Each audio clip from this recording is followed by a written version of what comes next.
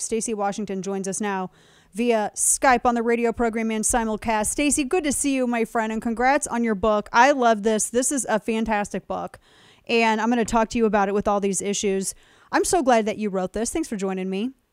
Thank you for having me. I've been so excited all day, bouncing off the walls and telling people, like, I'm going on Dana today, so get your ear holes ready because we're going to be together again, like the good old days. Yes, like the good old days. And I'm like I said, I'm so glad that you wrote this. We have kids that are kind of around the same age, and our kids are older kids. And this is just so weird. You've been speaking about this for quite a bit.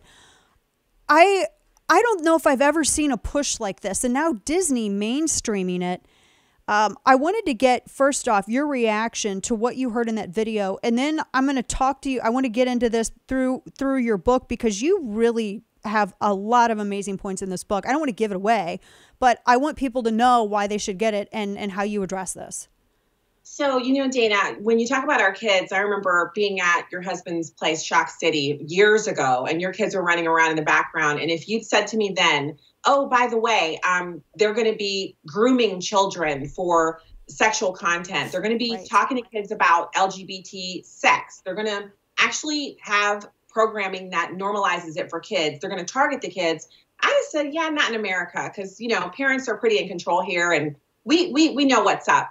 But that's exactly what they're doing.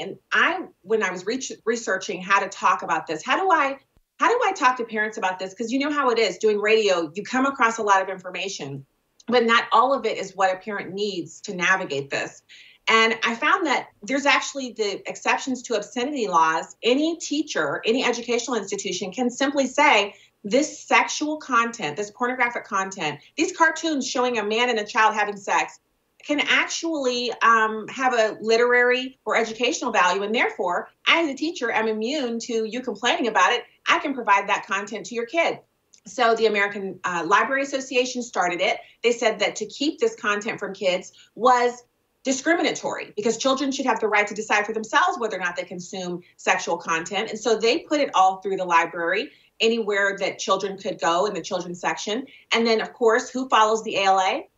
Public schools. And so they did it in their libraries. So, of course, Disney feels not just empowered, but obligated to follow these cues because we as parents weren't exactly sent an email or an opt-out form or a notification about this content. So, when you talk about the time that I've spent talking about this, it's been a lot of time I've talked, but I felt like I had to put it in a book because that way someone can find it without me telling them. Someone can actually take it home and ruminate over it. And it's kind of rough, but I also include the scripture in here because as people of faith, we need that to empower us to fight back against this nonsense. That's absolutely true. And of course, Stacey's written a lot about faith issues as well.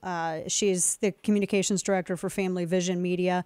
And you might have also seen her. She was also a co-chair for Black Voices for Trump as well. You were there in that Rose Garden when all that happened. I remember watching. I saw you on TV when that man was yelling at everybody. Oh, I was watching. I saw all that.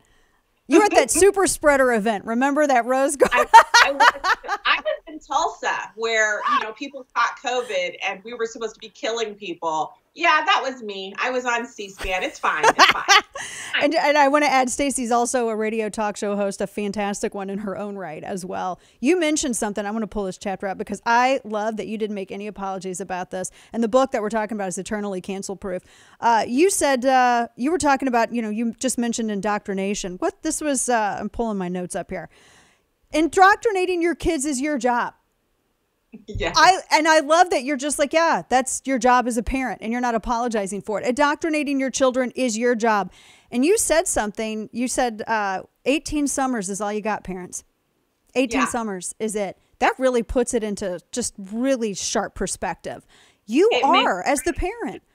It makes me cry when my kids are already all in college. So my 18 summers are up, but the youngest one is 18. And when I wrote that down, I actually got a little misty eyed because I was thinking about how many times over the course of their childhood, I would just hear them talking or look in on them and realize these are not only not babies anymore, they're not little kids anymore. Now they're teenagers. Oh my goodness. Now they're all driving. Oh my goodness. Now they're all pulling out of my driveway to go off to college. And me and my husband are standing there with our little fat dog thinking, now what are we going to do? So, you're in the same boat. you love them so hard and you love them so much and you know them so well, and we're sending them out into a world that it used to just be that we had to kind of worry about them maybe catching some lefty ideas. Right. Now we have to worry about them catching gender confusion, and there's an onslaught against just the idea of America, the idea of our country. And right. so, and you mentioned that you bring up, you write, and this is in your Left, Right, or Biblical Truth, which I love that concept. You talk about how you have two very different, divergent political platforms and two very opposing ideas. And I was thinking about this with the context of this Florida bill, the parental consent bill, because it seems like consent is dead now on the left. You have parents that, we raise our children, we with our taxpayer dollars forcibly taken, we send them to school where we are partnering with educators to teach them, but we are still the ultimate authority in their lives. Whereas the state, and I think a lot of the left nowadays believes that it's the state that actually has more authority in the life of a child than a parent, and that by sending their children to school, parents are forfeiting that right. Do you get that? Do you see that that's, or feel that that's where we are actually at right now in terms of our kids and parents versus state? Yes. So do you remember saying on the radio, your kids belong to us now? Yes. So that was so funny because you use the broken English to indicate how these are morons, but they really think our kids belong to them. So we give birth to them, we raise them, we send them to school with 250 numbers and 50 sight words. And then they're like, hey, kid, have you ever put a condom on a banana? That was a story way back when, and it was shocking. But everything that's going on now is so much more shocking. And so when you talk about how they view our kids, Hillary Clinton wrote a book about, it takes a village. It takes a village if that village is a church, because your church home is where you're going to find people who are going to help you in the rearing of your child. They're going to be the ones to bring you meals when your child is in the hospital. They're going to come over and maybe mop your floors and clean your bathrooms when your husband is sick and all you can do is take care of him. That's your village, if that's what we're calling it. But Hillary Clinton didn't mean that. She means that once your kids are in public schools, it's open season to indoctrinate them. And that's why it's our job to indoctrinate them. And indoctrination, of course, has a negative connotation, but the positive one is simply to disciple someone, to teach them in a certain way or thought pattern, a thought process, a way of living. And as Christians, we are actually supposed to bring our kids up in the way, which is Jesus Christ, to speak to them about him in the morning, the midday, the noon, the evening, at night. And it's not quoting scripture to them. It's just speaking truth to them. That is the true way of following Jesus, is to follow the truth. So we have kind of given away our power.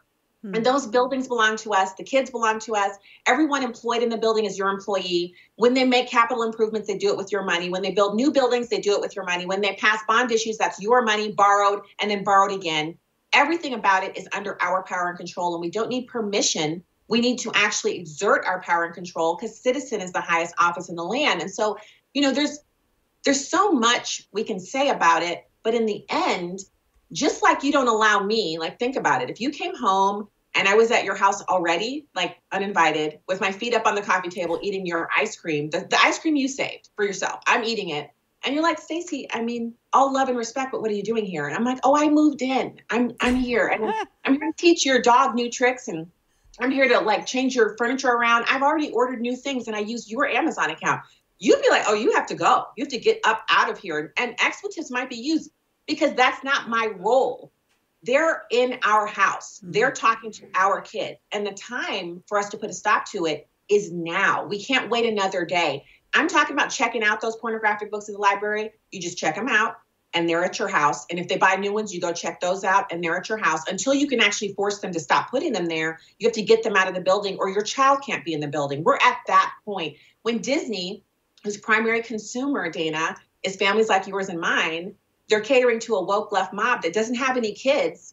They obviously don't care about shareholder value. But it's going to kill kids. I want to play this audio soundbite for you, Stacey. Pete Buttigieg said this on The View. Was it just this morning? Yeah. This morning. I got to get your reaction to this. State of Florida, with the so-called "Don't Say Gay" law now, which he says will kill kids. Do you agree? And as a politician, because this strikes you as, your husband is a teacher. Yeah. You are obviously LGBTQ yourself, and you are now a parent. Yeah. So how do you feel about this? Yeah, he's right. It's going to kill kids somehow, he's essentially accusing parents of potentially murdering their kids because they. Well, so Dana, you know what? The suicide rate among transgender children is actually very high. And it actually spikes after they have the hormone therapy and the surgeries because they wake up and they still have that, but they don't have a body that is their own anymore. It's a body they don't recognize, and now they still have the feelings. And so they then attempt suicide repeatedly, and often they succeed. So the true killing of the children is happening from the left woke ideology that's being placed on them. These children need therapy. They need possibly, they might need medication. They need love and care and assistance. They don't need to be taught anything more about sex if they're struggling with their gender identity, which, by the way, how we used to deal with that was we would allow girls to be tomboys and we would allow boys to go, and they'd grow out of it. Right. That's how we used to deal with it. Yeah, well, that's how we would approach it. The other thing you add in the book is Eternally Cancel Proof, a guide for courageous Christians navigating the political battlefront. And there's a lot of really good ways for parents who, you identify. And really not just parents either. And this is my last thing for you, talking with our friend Stacey Washington. You can find her at Stacey on the Right on Twitter. And her show, Stacey on the Right, you can hear on Sirius XM Patriot 125. You also talk about 20-somethings having a good faith life, which I feel like a lot of people, a lot of like us parents, we don't talk about it because it feels almost like parents are worried about discussing it because they're trying to attract children or their children with moderation. And so they don't want to feel like but no, I think I don't know how you can get through life without not having a good faith life. And that's part of, as you said, indoctrinating your kids, but also 20-somethings, you need to have that. Yeah. Well, and the other thing is we're afraid to say, how was church this Sunday? Because we think that when they're in college, they're not going to go to church, but they will. If they think that's the expectation, they will. And so will they make it every Sunday? Probably not. They're going to maybe stay up too late gaming and they're going to miss some Sundays. But that doesn't mean you give up. You just keep the communication open. And with our kids, it's not me checking in and saying, did you go to church this Sunday? It's, hey, how was church? And if they say, oh, we didn't make it, well, let me tell you how it was here, at Grace, where we go. And, this is what Pastor Ron said today, and it was so good. Maybe you want to catch the video later. And then next weekend, you're home. Let's all go to church together and hit brunch afterwards, because it's an experience. It's a whole day. It's not just, sitting in the pew. Right. And I know you know this. I love that you said that. It is a day. Yeah, it's a day. And you tweet out, get in the pew. I hope I see you in the pew this weekend. You generate that kind of, it's a community. It's online, but it's also in person. But within your family, so I can't get through life without Jesus. How can I expect my 20-year-old to? And she's in an onslaught. She's about to graduate, actually. We have one graduating. Oh, my gosh. I know. The last time you saw my kids, they were all super short. Now one's graduating, one's a junior, one's a freshman. And I tell you, Dana, there are times when I'm crying out to God because I got my own little problems I'm working through. And if I have to cry out to him, they certainly will as well. And as people of faith, there's no shame in that. There's no shame in saying to your child, hey, I noticed you haven't been to church in a while. Is there anything going on? Right. Is there anything I can pray for you for? Or FaceTiming them when they're freaking out about that test, FaceTiming them and saying, let's pray real quick. Let's take this to the Lord so you can get on with your day, because I know how this is. I'm freaking out about my show tonight. I have no guests, or I'm freaking out about, whatever it is. So we got to let them know that's okay. And it's the openness that they respect. They actually respect more that I'll tell them the truth. My rougher times in my 20s, I've gone ahead and shared. And that is actually what strengthens the relationship, when they realize it's not Stacey, it's just my mom. And she's made a whole bunch of errors, and she's told me about a lot of them. And now I know she's real, and I can tell her about my stuff. Exactly. The book is Eternally Cancel Proof. And I love, by the way, just, I love this, the reminder of redemption in the title too. Eternally Cancel Proof, a guide for courageous Christians navigating the political battlefront. I've read it. It's a great book. My friend Stacey Washington, find her Stacey on the Right. Listen to her show, Sirius XM Patriot. Congratulations as well on this book, my friend. It's so good to talk with you. We got to have you back again. I think this is a must read. Parents need to go and order it today. Good to see you. We'll talk again soon. We'll get together again soon. Good to see you. Congrats on everything.